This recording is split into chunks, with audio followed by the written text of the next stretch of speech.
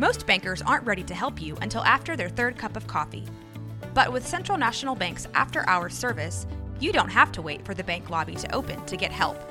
You can contact us from 6 to 8:30 in the morning or from 5 to 10 in the evening, and we'll connect you to a real, live, local person who can answer questions and fix problems 7 days a week. Bank different. Bank Central. Central National Bank. Member FDIC. Great, so you'll fall off the rails at any time. Okay. We're good for at least 20 minutes before that happens. Okay. You ready?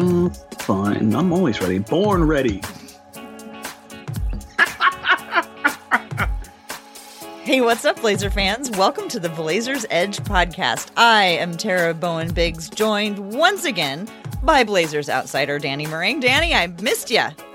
Hey, Tara, I missed you too. You realize I'm never, ever, ever going to let you get a clean open. There's always going to be a giggle in there. It's just not going to happen. Come on now. Whatever. There's a lot of things that really are not bothering me right now, and you trying to giggle in the background is so low on the things that I'm worried about at this point. Good times. And you know what? Food. I am actually not even worried about anything right now because I can't believe where the Blazers are. I am just. Okay, so here's where I am with my confidence level with Damian Lillard right now and a Damian Lillard-led team. Last night, when the Toronto Raptors were playing and Kawhi Leonard got that, game 7 series winning, lucky bounce shot that went in, my first reaction was oh, great, now Damian has to go out and do it again. As if it's just as simple as that. As if Damian Lillard just has to go, okay, I'm going to do it one more time. In my mind, he is so good at everything that he does that he can just decide, oh, okay, well, it's time for me to get another, series winning shot. Because he's already had 2. Yeah, and what's crazy is they've actually quantified, the shot SQ shot quality rating that comes from Second Spectrum is actually out there now. Chris Herring, who does work for 538 and ESPN, a couple of places, I think Wall Street Journal too, he's got a little piece on that shot, and he was talking about how the recency bias, of series clinching ridiculous shots may think others to believe that Kawhi's was more difficult or more impressive or this, that, and the other. And the crazy thing is that Leonard's had a 32.1% chance of going down, while in contrast, Damian Lillard's had it to 12.6%. So, not only was Dame's just more ridiculous, it's actually quantifiably more ridiculous. And it's the fact that he made it look that easy, and then we can take a look at these things and quantify it. And you're just oh, so Dame did something even more dumb than what Kawhi Leonard just did, and what Kawhi Leonard just did was one of the most absurd things we've ever seen. So how do we really look at this and go and properly place it into scale, right? Right. That's the thing is the scale, and Damian Lillard has just done such a tremendous job leading this team. We're just kind of jumping right into it here because, so many people, there's probably all my friends have spent all day listening to ESPN and combing Twitter and reading all of the reports just because it's that time of year. It's just, you want to consume it all. It is. And it's mid-May and we're watching basketball in mid-May and we got another. We're watching Blazers basketball in mid-May. And that's the ticket. We got another possibly couple weeks to go. We could be watching the Blazers on Memorial Day. Oh, it's just too good. It's just so exciting. Yeah, it's hard to believe. That's what it is. Right. And I put it out there on Twitter, but for everybody who doesn't follow on Twitter, I think this is a kind of a cool little anecdote to share. When I finally wrapped the studio after Game 7, I'm pulling out and wrapping around off Jefferson downtown, and saw 3 random guys all kind of walk in different directions at the crosswalk, all wearing various Blazers gear. They clearly didn't know each other. They were all walking different ways, right? But they all kind of pulled towards each other and broke out in a random celebration in the middle of the street. And I just sat there and watched it. There is an entire generation of Blazers fans that don't know what this is, what this means, and what this ultimately feels like. And it's crazy to think about. Put this in perspective. It's been 19 years, right? Mm-hmm. That would make Anthony Simons 10 months old. Zach Collins was 2. Like legitimately, there is an entire generation of individuals who just can't fathom what this is or what this means or what it could mean. And the just pure fun and amazement and just taking in everything. This is the coolest part of this for me. I don't know about you. That's the one thing I just keep going back to is just how cool every bit of this is. Well, for me, I say this over and over again. One of the things that I love about sports is that it's something that we all watch and we all experience in different ways, but it's an automatic connection that we have. So like when I walk around in my Blazer gear during, the regular part of the year, I may every once in a while like get a head nod or a, hey, go Blazers or Rip City. Now everybody's walking out there and people are looking for each other who are wearing their Blazer gear so they can go and they can give them the high fives. And like I went to my regular coffee shop this morning and she was waiting for me. She was like, I was so excited you're going to come in today. I'm going to make some cookies and I'm going to put the Blazer symbol on them. And, there's just people all over the place who are caught up in the excitement of it. And you want to be a part of it. Yeah. And I don't begrudge them. Maybe they came later into the fandom than I did this year. Like they didn't sit through the whole, miserable month of December. Like I don't care.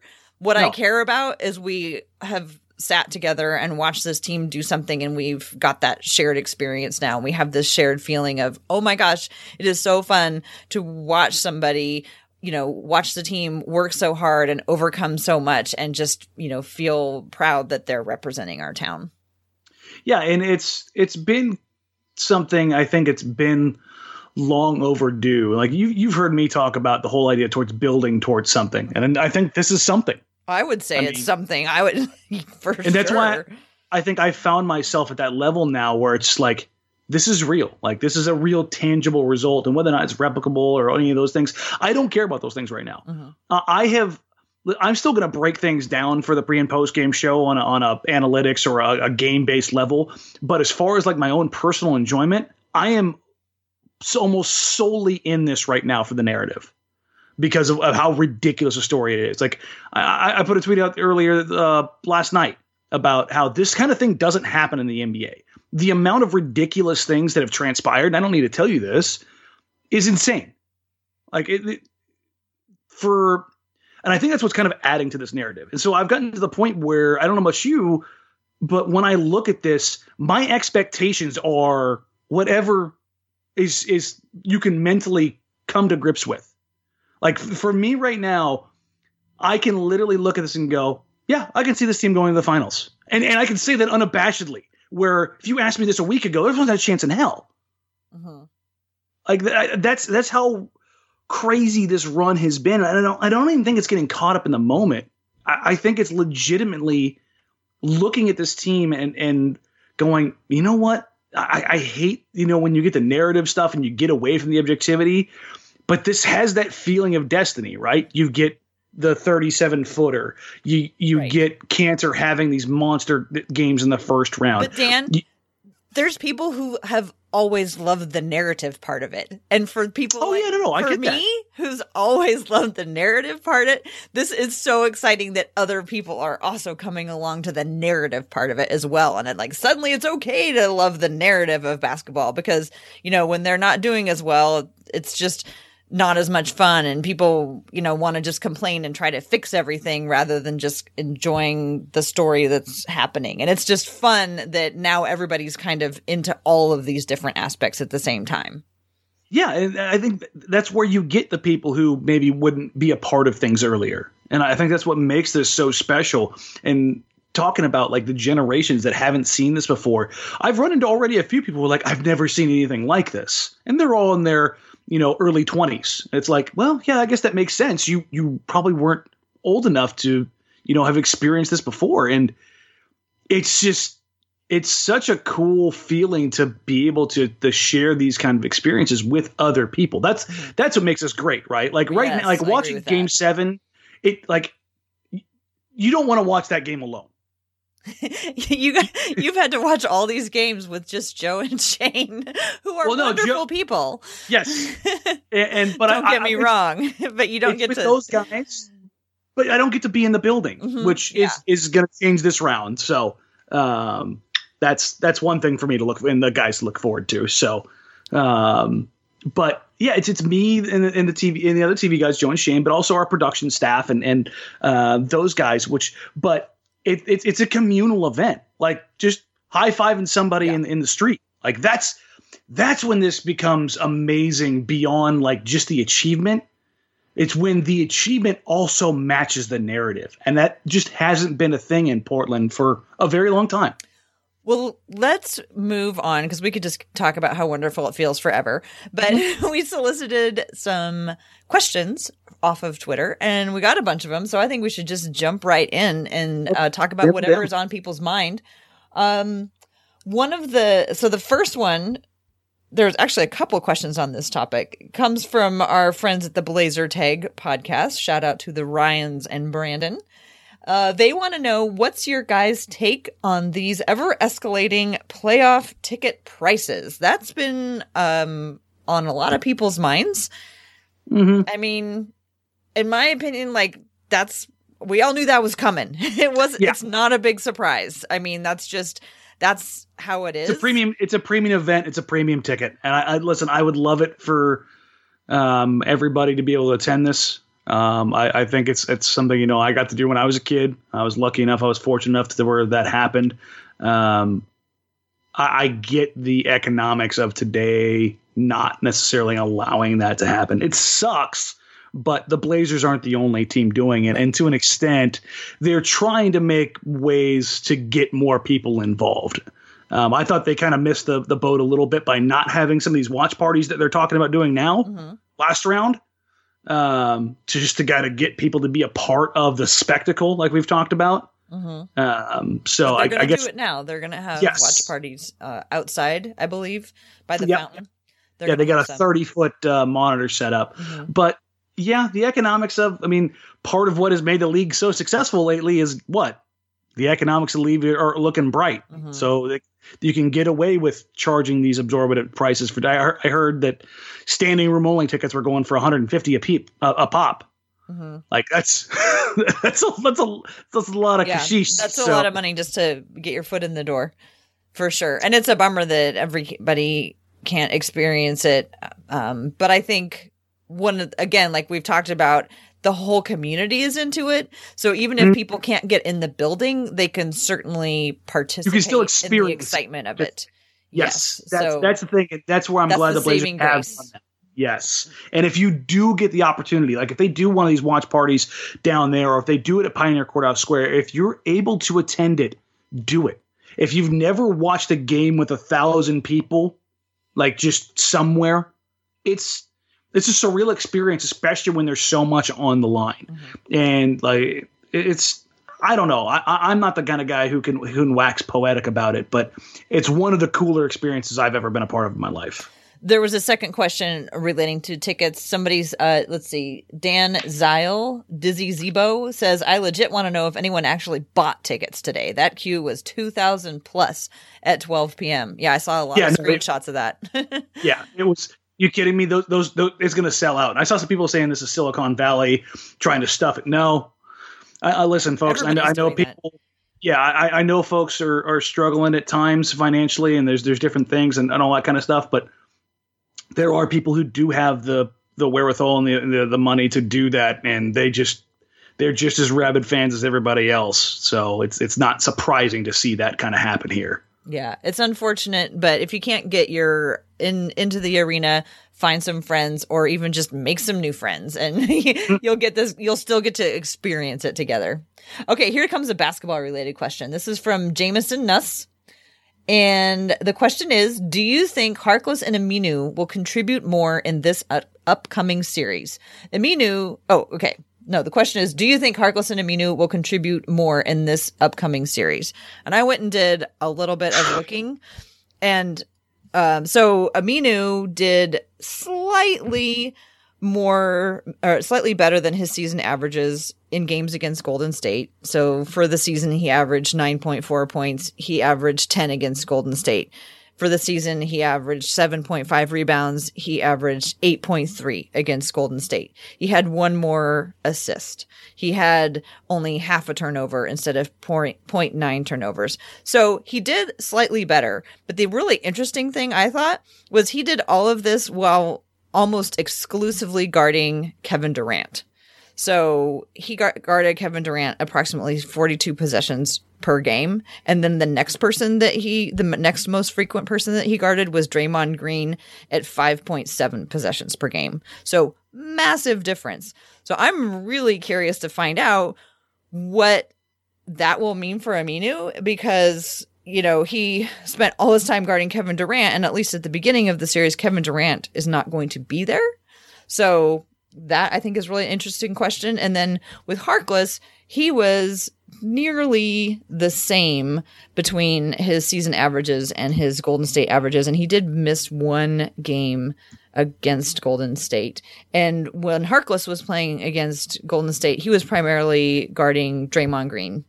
And then his next most frequent person was Kevin Durant. So I'm really curious to find out if they will even play those guys as much against Andre Iguodala, who I guess will probably be starting for Kevin Durant. So what are your thoughts? Here's the thing. I think a lot of the regular season stuff kind of goes out the window because if we talked about with the injuries with Nurkic out, who was kind of like the big deciding factor for the Blazers, the Kevin Durant injury, whether or not Hood is going to be available in the first couple games. I as of right now, I don't expect Rodney to be available for game one.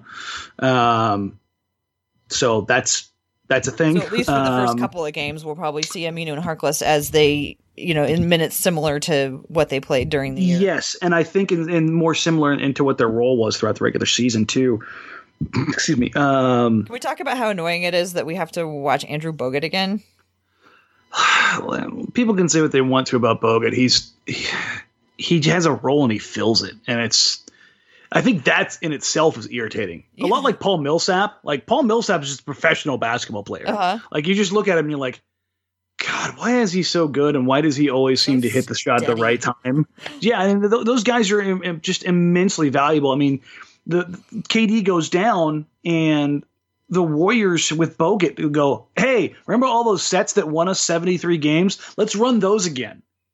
And they go out and Steph goes for 33 points and a half. Yeah. I personally think they're way more fun to watch without him, Kevin Durant. So as far as just the enjoyment of watching the game, at least until I get really tired of them, I'm going to enjoy watching the game more without Kevin Durant. I'm sure at some point within, 5 minutes, I'll be sick of them.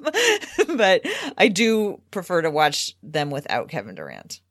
Yeah, and so the matchups I think are going to be a little bit weird. I expect Clay to stay on CJ because that has been we talk about the nightmare matchups for the Blazers, right? Chris Paul has always been Dame's.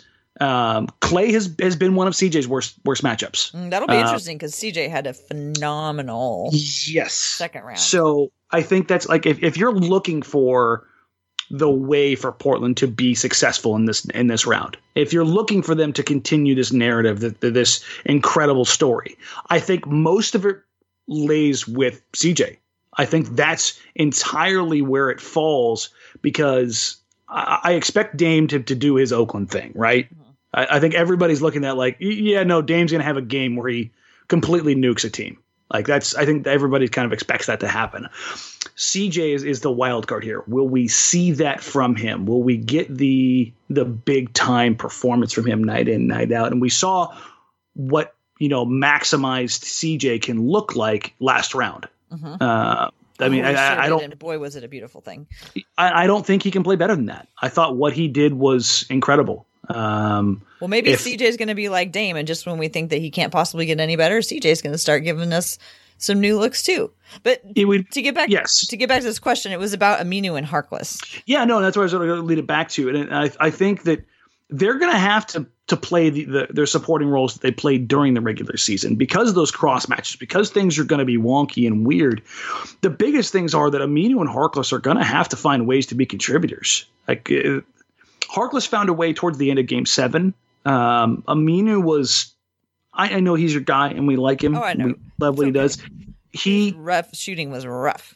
It was bad. Like, it was just in a moment where if he's a little bit more consistent early on the season or earlier on in the series, it may have gone differently. Mm-hmm.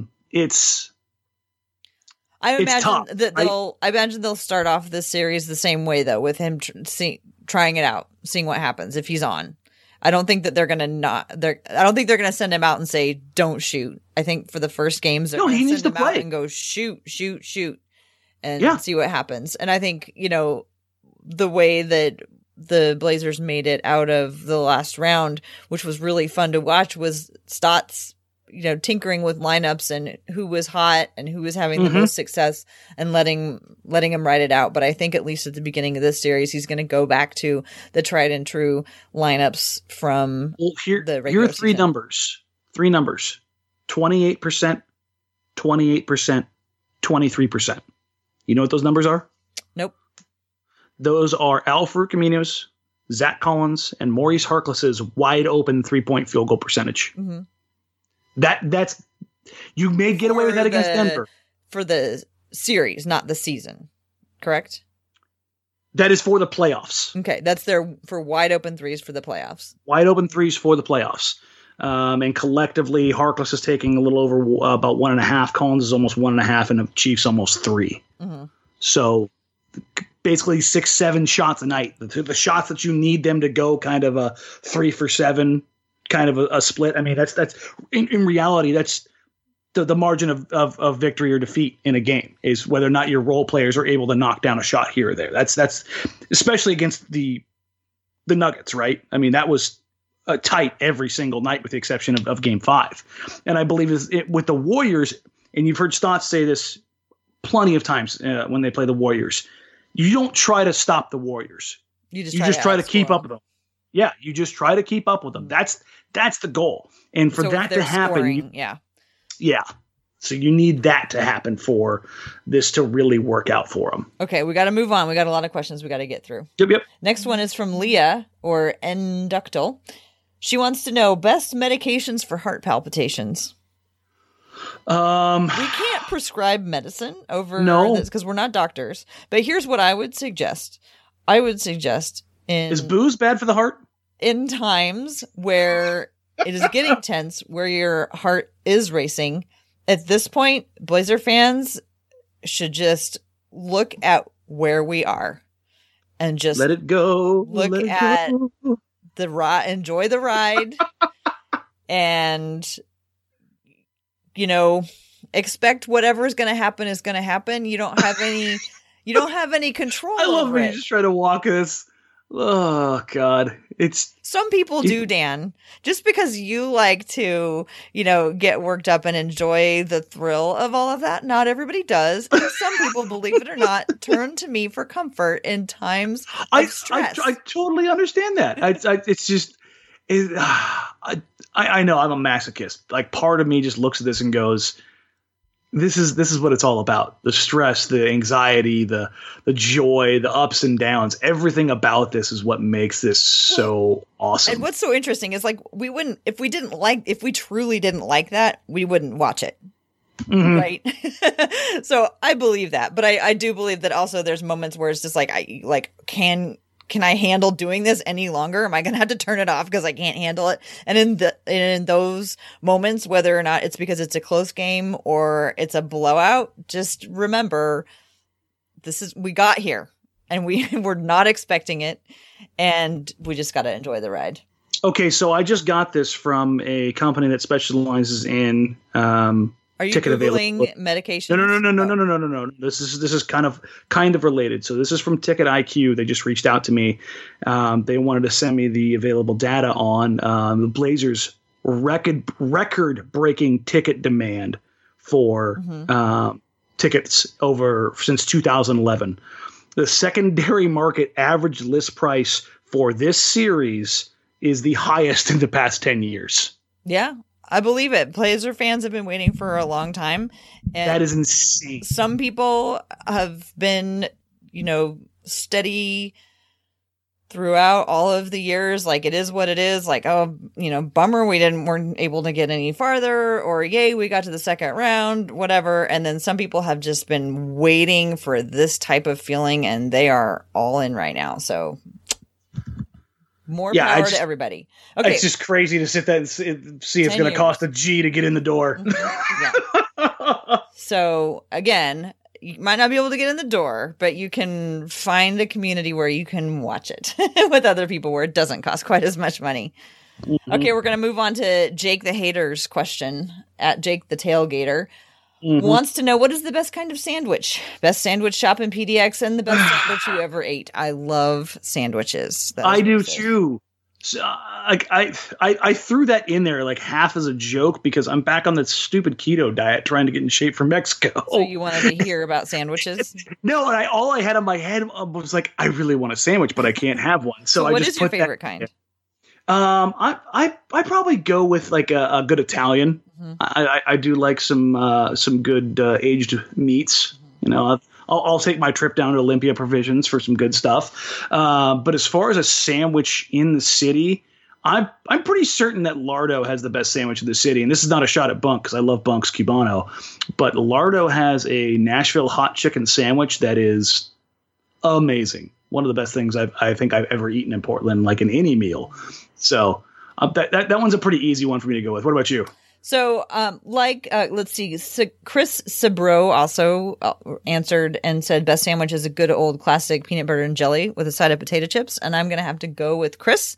You and Brian Noe would get along great. Okay, but here's my how I doctor that up, because I actually like almond butter and homemade jam. And I put my chips in the sandwich, and it's usually barbecue. Wait. Barbecue chips in the sandwich. Jelly? Yes. It's amazing. Okay, listen. No. I'm not going to argue the chips on a sandwich. Barbecue chips. On a listen.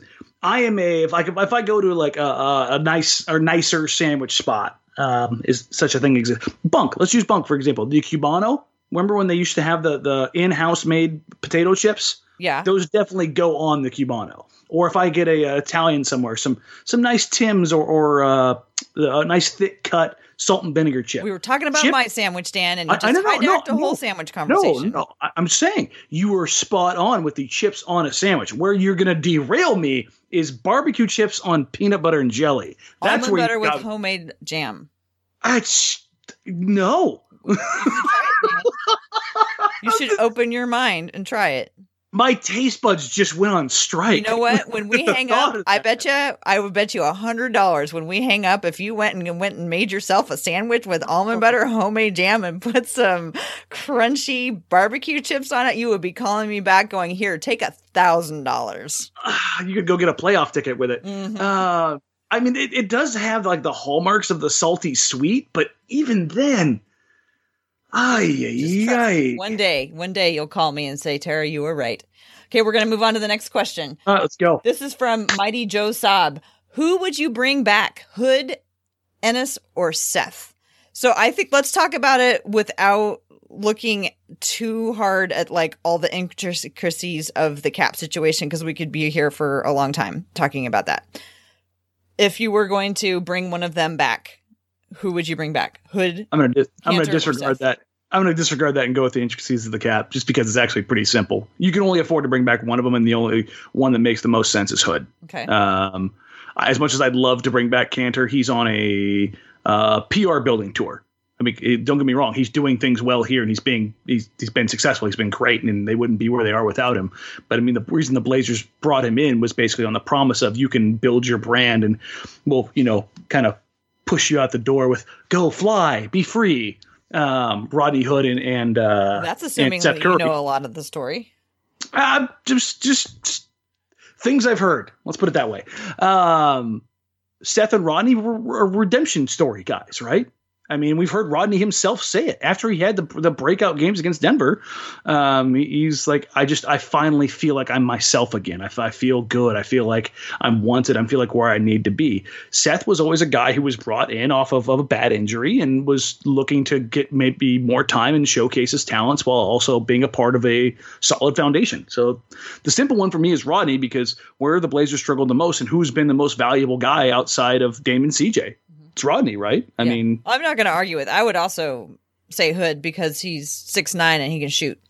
Yes, I mean that's the thing. What have we said? Wings. And I mean, Rodney has shown, I mean, in spades, what his value is to this franchise. And I would love to keep Kanter, and I can talk myself into situations where he decides that, you know, it's worth it to stay here. I mean, he already got paid all that money for his other contracts, and you know, maybe he's okay with a place where he feels like he's making progress on other levels, or a place that takes him in. But once Yusuf Nurkic gets back, then what's going to be his role?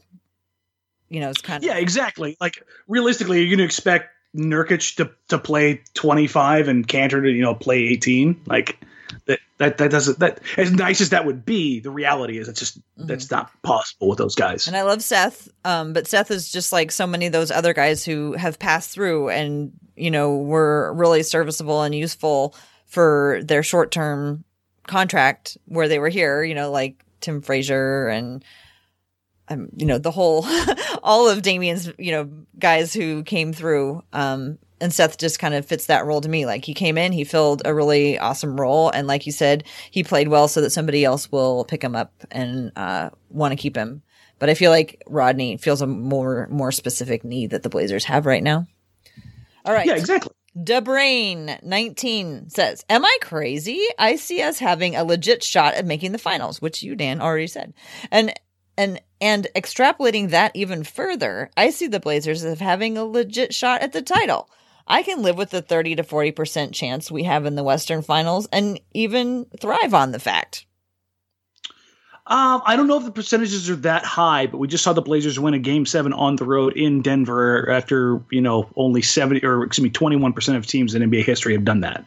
So I don't think the percentages necessarily need to be great for Portland to accomplish anything right now because the narrative is just so damn strong. But let's say the unspeakable happens and the Blazers make it to the NBA Finals. I mean, what are you worried about? I mean, at that point in time, you should just be. I mean, you're living on borrowed time at that point. Yeah, I mean, I'm going to be on an IV, you know, wheeling around in my hospital gown at that point because I'm going to have a stroke. So, yeah, I mean, if they got there, and I've already given my prediction for this series. I think it's Blazers in 6. Wow. Like, you think the Blazers are going to beat the Warriors in 6? Yeah, I have gone so far off the rails of like, oh, the numbers say this, and the information and all the data backs this up, and if I look at this and I extrapolate, no, I just threw all that crap out the window. Well, welcome to the bright side, Dan. We're glad to have you. It's insane. Like, everything that has happened, everything that has transpired is insane. So if the Blazers, let's put it this way, if the Blazers make it to the finals, I'm probably going to bet a substantial amount of money that they'll win the finals because this is Miracle on Ice stuff. Like, this doesn't happen. This is especially in a sport with 7-game series. Like, if you get this in the NFL, sure. Or if you even in the NHL where you can get a hot goalie. The NBA, more so than probably any other sport in North America, has the ability to weed out those that are the truly the best. You'll get an upset here or there, but in the end, how many times have we seen a team truly be a underdog story and win it all? You get the Warriors who upset the Mavericks. Sure, cool. Did those Warriors go on and win the title? No. But what this Blazers team has the opportunity to do, I am done trying to say that they can't do this. Like, I'm for this team now. I am. Good, doesn't it, Dan? It's really believe in them. It's ridiculous what they've achieved and what they're doing. It's ridiculous. So I'm at that point where it's just like, sure, whatever, okay. you say you can do this, okay. Like, I'm done trying to question it this season. This has been too stupid. I wish I could explain to you how you can always feel hope. Even in times where things like this aren't happening, because there's always the possibility that something like this could happen. No, if you're the Chicago Bulls this past season, there's no hope. Your only hope is that, hey, hopefully we get Zion. Like that's your hope. Well, you're feeling like the Blazers have a legit shot at the title, and I think at this point, why not? If they beat the Warriors, I mean, you've literally slayed every dragon at that point. Well, you know what's going to happen if the Blazers were to beat the Warriors. You know that they would have to play Toronto, and they would have to do it without Enes Kanter, because nothing has come easy. Which is the incredible thing about this whole run is it's not like the last 2 years where everyone's complaining about like, well, the Blazers made it, but they shouldn't have gotten this seed because they played everybody who was injured, or there's always like a million asterisks about everything. And yes, this year has been the complete opposite. And I love how confounding it is to guys like you who wanted to put asterisks on everything that they had accomplished beforehand. And now they're completely achieving the hardest things in situations that they absolutely shouldn't. And you don't know what to say except for just to enjoy it. Yeah, it's like I've gotten to the point where it's just like, sure, okay. Like if Dame said that he's been becoming an astronaut after the season, I'm like, okay, cool, good luck, dude. He could do that. I believe it. Okay, so next question from Jean Landreville. Gina Layer. I don't know. I'm so bad at reading Twitter names. Anyway. That's them, or much you as it is them. I don't think some have their own Twitter names. So the question here is, will Zach get us 150 points? And so I was so excited about this question because it was accompanied by a picture that I've been trying to Photoshop myself, and somebody else did it. And it was a picture of, it was Harry Potter with Zach Collins' face, because you know how he has that little scrape on his forehead right now? That nobody knows where it came from. I know. It's like ever since Zach got that on his forehead, every time I see him, I'm like, oh my God, it's the boy who lived. So I've been trying to like make it, and I was so excited that somebody else just went ahead and did it for me. So anyway, the question is, will Zach get us 150 points? And so I think that what he's talking about is like, in Harry Potter where they would give like random points, like 150 points to Gryffindor for whatever, and 100 points to Slytherin. I think that's what he meant, but maybe he means like, is Zach going to start scoring more? Like an actual literal 150 points? Yeah. Or a lot, anyway. So let's take a look at, Zach has 85 points in the playoffs so far. Oh, so he could totally get to 150. Like, sure. Like if we're talking about like, if Zach had like a spectacular series and basically doubled his output. Sure, why not? Happen. Yeah, I mean, at this point.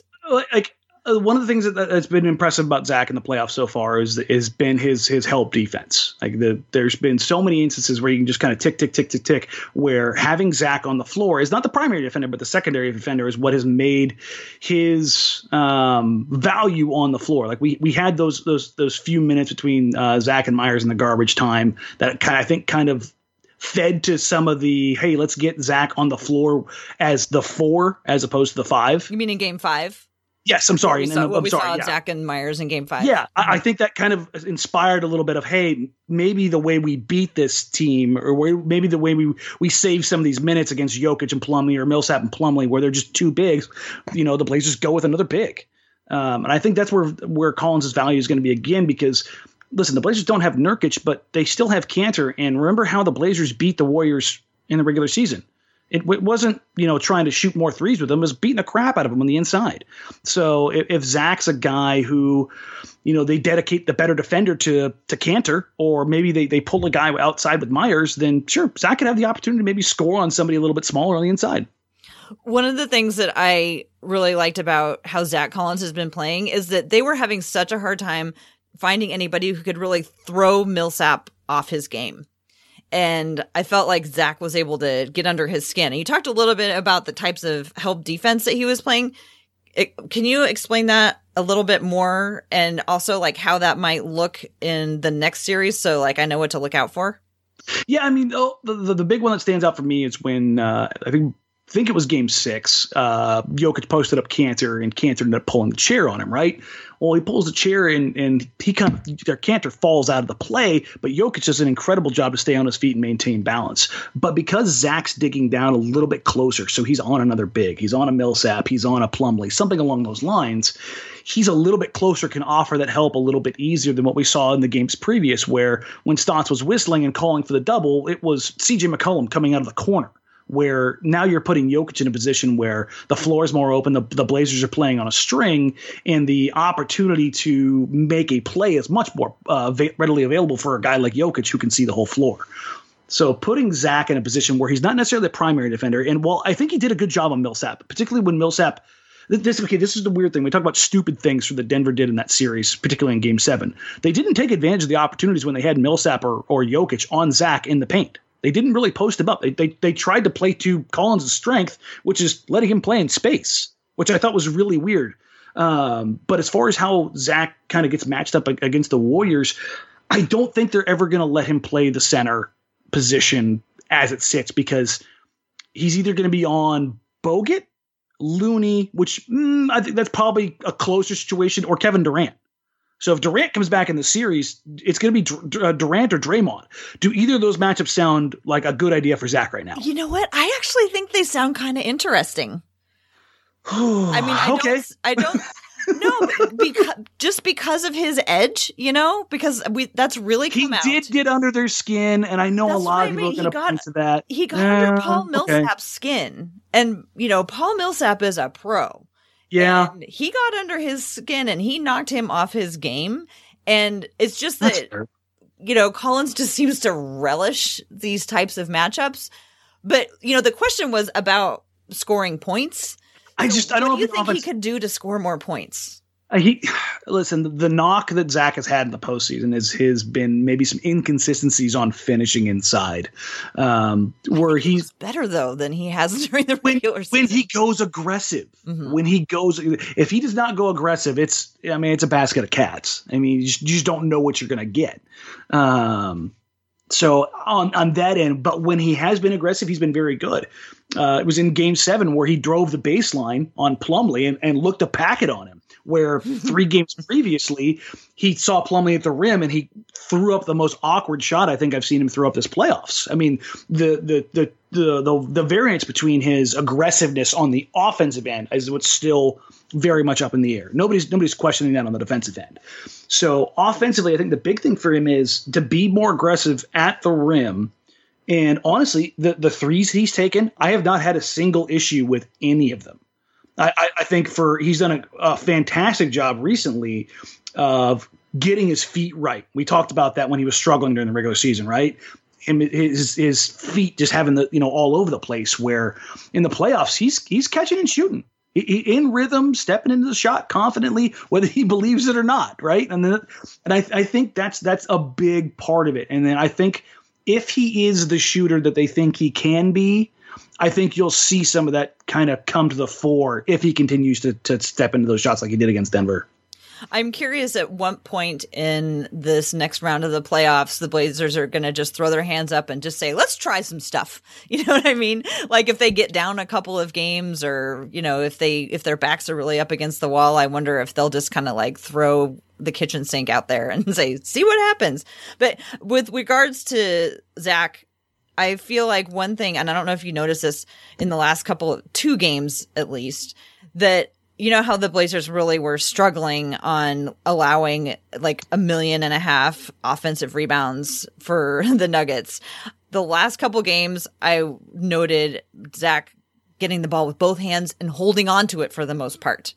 I think he made progress in that department. He made progress, particularly in this series, because the first couple of games when he did get out there, we saw some of the same mistakes we've seen from him in the past. As Joe Simons puts it, Zach got as many fingers on the ball as possible without actually securing it.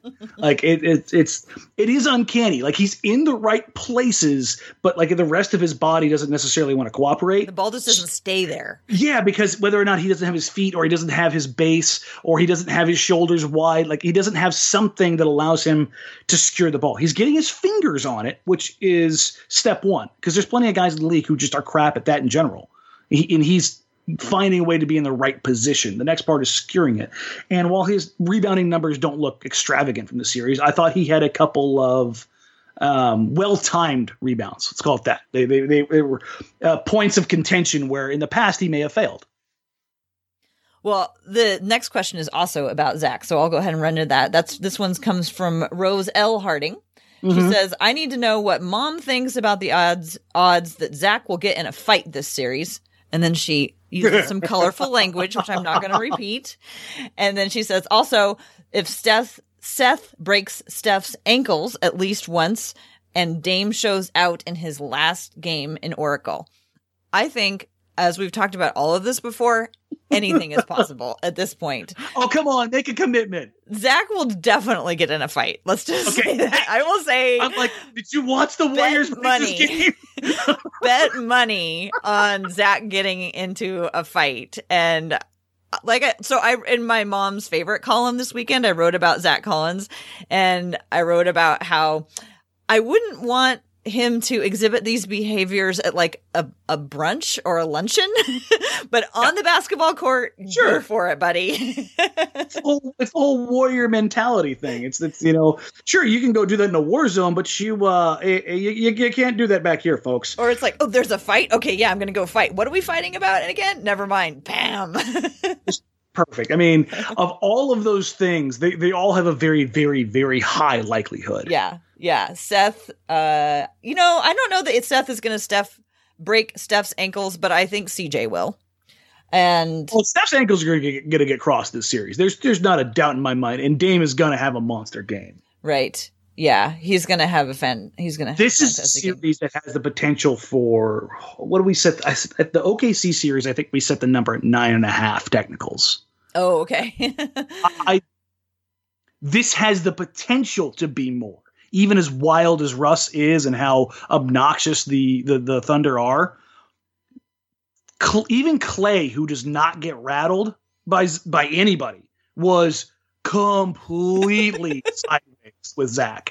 He was in another dimension. I mean, Zach was talking mad wild stuff, as you can see, and you're like, oh boy, language on that young man. My goodness.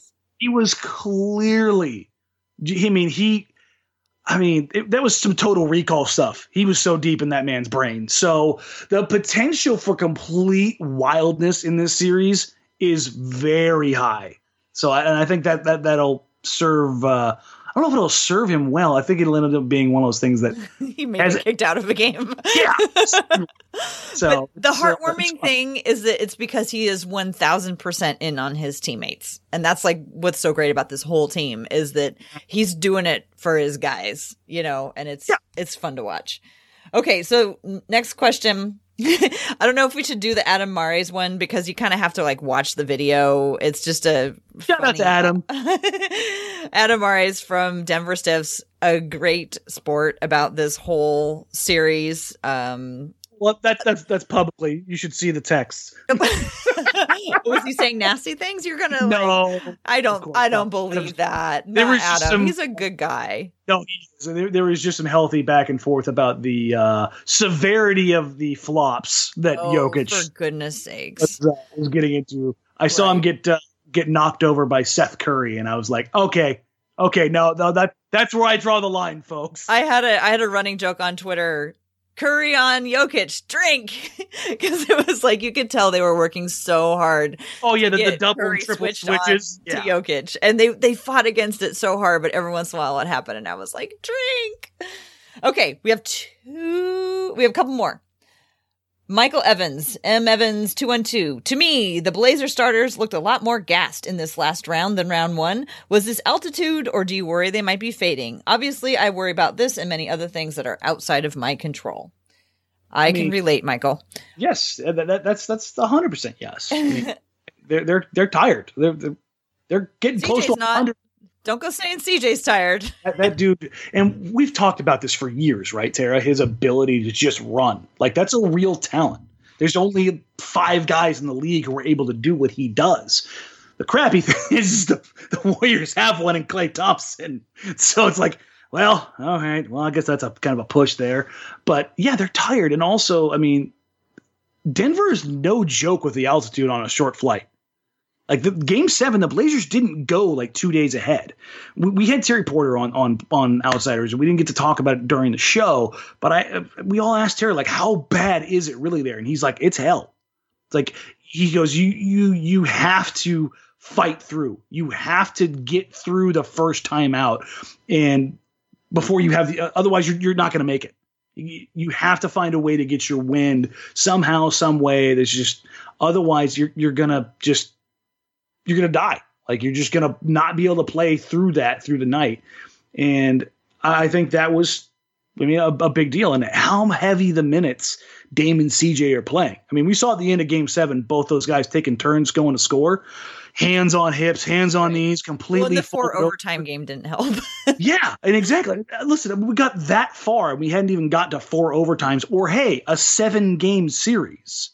I mean, with the 4 overtimes, it's like 7.5 games. I mean, it's just that's tough. And now to go do this against Golden State on the road off a day, a travel day. And that's really it. And that's why when I said Blazers in 6, it was always the Blazers in 6 after they lose Game 1. Oh, it's gonna be stupid difficult. That'll be cool though, because that's a lot of winning after that first. Exactly. Loss. See? Okay, I'll take it. Well, kind of a corollary to that is, we haven't talked much about the story that the Golden State Warriors bench is pretty thin, and they have. We touched on it last week that they're. Can we afford sound effects for the crickets? That's cricket. It's an empty bench, right? So okay. Yeah. So I mean, Portland has a little bit more firepower in that department too. Okay, 2 more questions. It's getting late. This one is from Schmalejandro1. Matchups. It feels like the Blazers have so many more lineup options and potential disruptors. 1-on-1 D won't win this series. That's clear. So I want to know what defensive sets we're likely to see from both teams. You're going to see the Warriors switch basically everything. And offensively, you're going to see the Blazers find Steph. I mean, when you're looking at the lineup of, hey, let's take a look. Andrew Bogut or Kevon Looney at center, Dre at the 4 or Iggy at the 4, whatever you want to find it, Steph and Clay. Who's the weak defender? It's Steph. And the Blazers, I think a side effect of having Nurk out and having to help has benefited them in the sense that now they know how to help because they have to help. So I think that's something that may be a little bit undersold here. And I think you'll see the Blazers try to be a little bit more aggressive in some of their coverages. But as far as seeing them run like a 3-2 or a box and 1 or something like that, I just can't see that happening at all. That's just it's going to be some switching. I think they're going to predominantly try to keep the guys they want to keep, i.e. Harkless and Aminu, on the premier scoring threats between Steph and Clay before KD gets back, and then kind of figure it out from there. I think that's the reality of it. I think at most of like what you'll see Portland maybe try to throw some wrinkles in is sending Zach or Aminu, one of those two guys, a little bit longer, a little rangier, to help on drives. Try to take away like Steph Curry's vision, because without KD on the floor, they do have one less creator in the sense of off the dribble. We had one more defense questions, which I think would fit in well here. Ennis has stepped up so far in the defensive ends. How different is the pick and roll attack that Golden State runs as opposed to OKC and Denver? Here's the thing: the Warriors don't really pick and roll that much. It's not, and even when they do, it's more to set up other things. Like, yeah, they run the pick and roll with Steph and KD to make life hell, or KD and Clay. When they do it, it's like nearly perfect. It's like one of the best ones in the league. That's the thing, is like when they do it, it's dumb efficient. Like the scoring they get out of it is just pure comedy. But they run a motion offense that's not entirely dissimilar to Portland, but a lot of the same concepts. And then especially without KD, it is ball movement, player movement, ball movement, player movement. We talked about Clay being the guy who kind of gets out and does those things that's very much reminiscent of CJ, which even when you know it's coming, it's difficult to stop, right? So as far as trying to make those things all come together and work as far as coverages, I don't see a whole lot there. I feel like they got some really good practice, like you were saying, in the last round, because I noticed as the second round progressed, they were doing a lot less overcommitting. Mm-hmm. Being a step. Here's the thing about this part of the playoffs. When you get this deep, when you overcommit that one step, Tara, that's the difference between that's the difference between a bucket and not. When you're playing a team like the Warriors who just the slimmest of margins is enough to get you. This is where like being on that string and being familiar and being aggressive with what you do, it matters more. And that's why I think guys like Aminu and Collins are going to be the beneficiaries of that kind of coverage. I don't think Kanter is going to.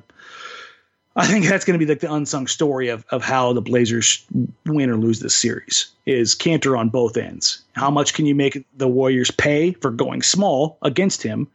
And can he cover up enough on the defensive end to make it, worth keeping him out there for 30 minutes a night? Well, and it seems like with this new look Blazers, since Nurkic went down, it's not just, can they cover, can Kanter cover enough? It's can Kanter and whoever is helping him combine most efficiently without giving something somewhere else on the floor. That's a better way to put it. Perfect. Yeah. And it's cool because I think not one of the things I like about Kanter, and I think why he's fit in so well here, is that not everybody would let that happen. I think there's some egos would certainly they'd want to do it themselves, and they wouldn't be open to being part of a system so readily. I don't know. Chicken and the egg thing. No, that's a great point, and it's a kind of a chicken and the egg thing. You have to have a player willing to do that, but you also have to have a coach and a structure in place that's willing to commit those assets. Mm-hmm. Because there's plenty of coaches and plenty of guys around the league who say you need to figure your stuff out. Yeah, because you probably can't do that halfway. No, because you have to have everybody needs to be on the, and you've seen particularly against the Nuggets in the playoffs so far, where the Blazers have not been on the same page defensively, and it's like, whoa, guys, why are some of you on 6 and some of you on 49? Like what just happened here? But when they are, and I think that's again, this doesn't happen. This is that weird whole narrative thing, right? This doesn't happen if Nurkic doesn't go down. And because of that, you discover these little things, not because you want to, but out of necessity.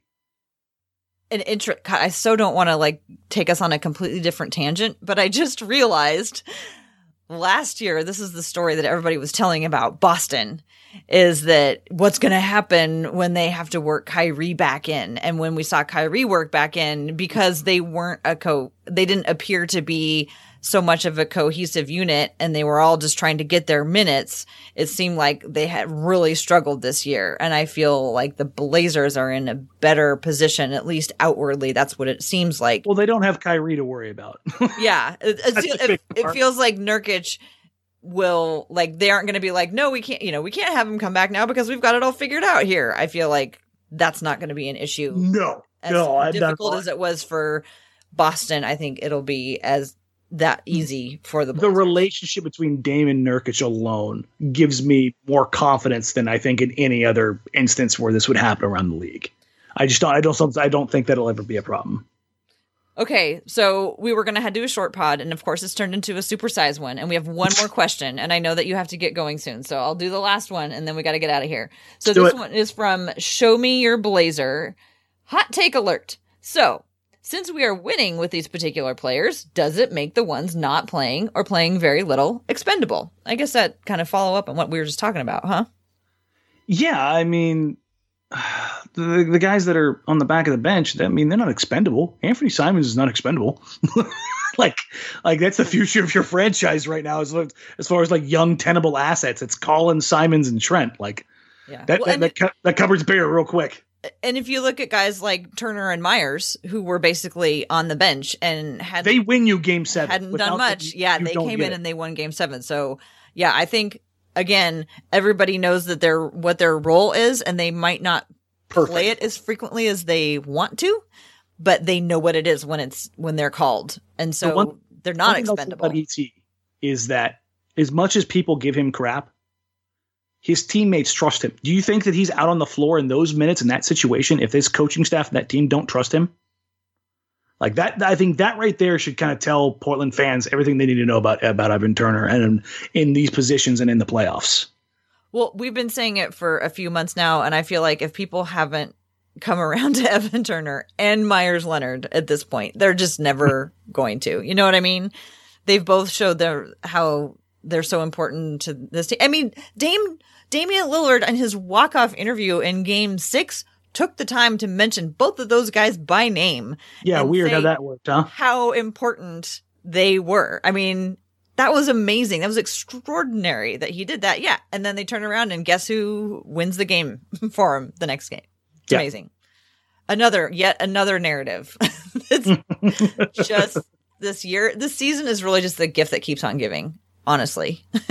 It's like the best Christmas gift. I'm in 100% agreement with you. Because, like I said, if I could go back in time to before Nurk's injury and tell both of us what was going to happen, I'd slap the hell out of me. Yeah, you're talking nonsense. Like in 3 months, am I doing that many drugs? Like, what happened to me? what? This is the darkest timeline. What is going on? Like. So, yeah, I am fully embracing the narrative, the positive, the golden outlook. Everything here is as far as this team is concerned. Like, it's welcome to the bright side. We're glad to have you. I know. It's not on brand. Okay, we got to wrap it up here. Let's go.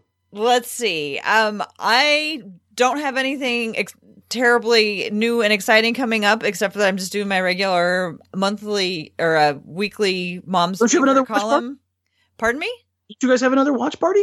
Yeah, we're kind of all over town. We're just meeting up at various different places. So for game 1, we're going to meet up at the Twilight Room. That's on Tuesday. That's, the What folks and anybody else who wants to join us. We're just going to check out some different various locations for the thing. Scouting for next season. I got some, exactly. I got some really cool What podcasts lined up coming out. They're a little bit more or less time sensitive. So if you either need a break from all of the intensity of what's going on with the season, or maybe you want to wait and listen to them later or listen to them again, they're going to be a little bit more evergreen than some of the things that you and I talk about. So people should check those out too. Even if they've never listened to one before, they're usually still pretty relevant. Nice. Why don't you go ahead and finish us up? All right. You can find me, Joe, and Shane on the Blazers Downside of Period post-game show before and after every single postseason game. We do have some cool stuff coming up. Obviously, the Blazers watch party. We may or may not be able to work our way out there, but we do have some other stuff planned for games 3 and 4 once those are signed off on. But go ahead and talk about those. Otherwise, you catch me anywhere you want. Reach out to into the DMs at DMarang, at DMARANG. That's kind of funny. I just now realized that my DMs start with DM. That's terrible. Oh, I got to fix that. Other than that, I think that's good for now. Hopefully we get a game 1 win. But if you have questions, comments, concerns, anything of that nature, feel free to reach out to myself, Tara, Dave, anybody at Blazers Edge. We should start just listing Steve DeWald's email just to direct everything to him from now on. That's right, because he got in it with the columnist on the Mr. Kisla and his crazy high school column. So yeah, respect to Steve for handling that one. Yeah, take us out of here, Tara. All right, you can find me at TCB Biggs. You can follow the Blazers Edge podcast at Blazers Edge, or visit us at blazersedge.com. You can also follow the Hoops and Talks podcast at Hoops and Talks. Find us on whatever platform you use to get your podcasts. Give us rates and stars and reviews and all that kind of good stuff to make it easier for other people to find us. And we will talk to you soon. Go Blazers and enjoy the rest of the season. Woot!